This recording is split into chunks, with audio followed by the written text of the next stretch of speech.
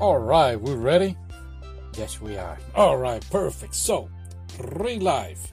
This is the live action film based on the anime that we covered a couple of months ago, if I'm not mistaken. Now, the film is about this man, 27-year-old man, who is having problems in life. He's not as successful as he thought. His job sucks, his life sucks, everything sucks. So we see him kind of depressed.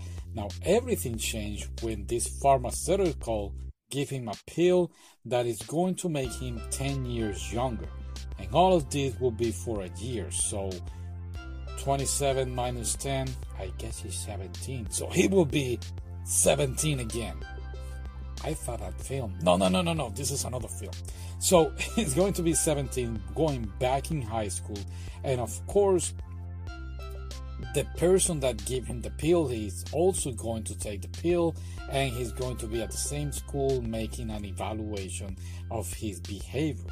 So there's some details that go straight to the point in the film. A little different from the anime. The film goes, it's a straight shot. They tell you how it is, and yeah, enjoy. The anime takes their time building up even the characters a little better. The anime is 12 episodes, yes, and I believe 4 ovas, so they compress everything in a 1 hour and 15-minute film. But it was very well done. Now, some details also that we forgot to mention is that the pill, the program will be for a year. So after a year, he will be back 27 years old. And everybody that interact with him will forget about him. So all of his friends in high school, they will forget about every interaction with him. Everything changed when he actually met this girl that has some social problem, not social, but socializing with everybody, and he ends up helping her, and he ends up helping everybody in school, either in love or morally, or people that don't believe in themselves. So he actually take his life experience and bring out the best of him to help everyone. But going back with the girl, he starts having this feeling for the girl, and they start falling in love.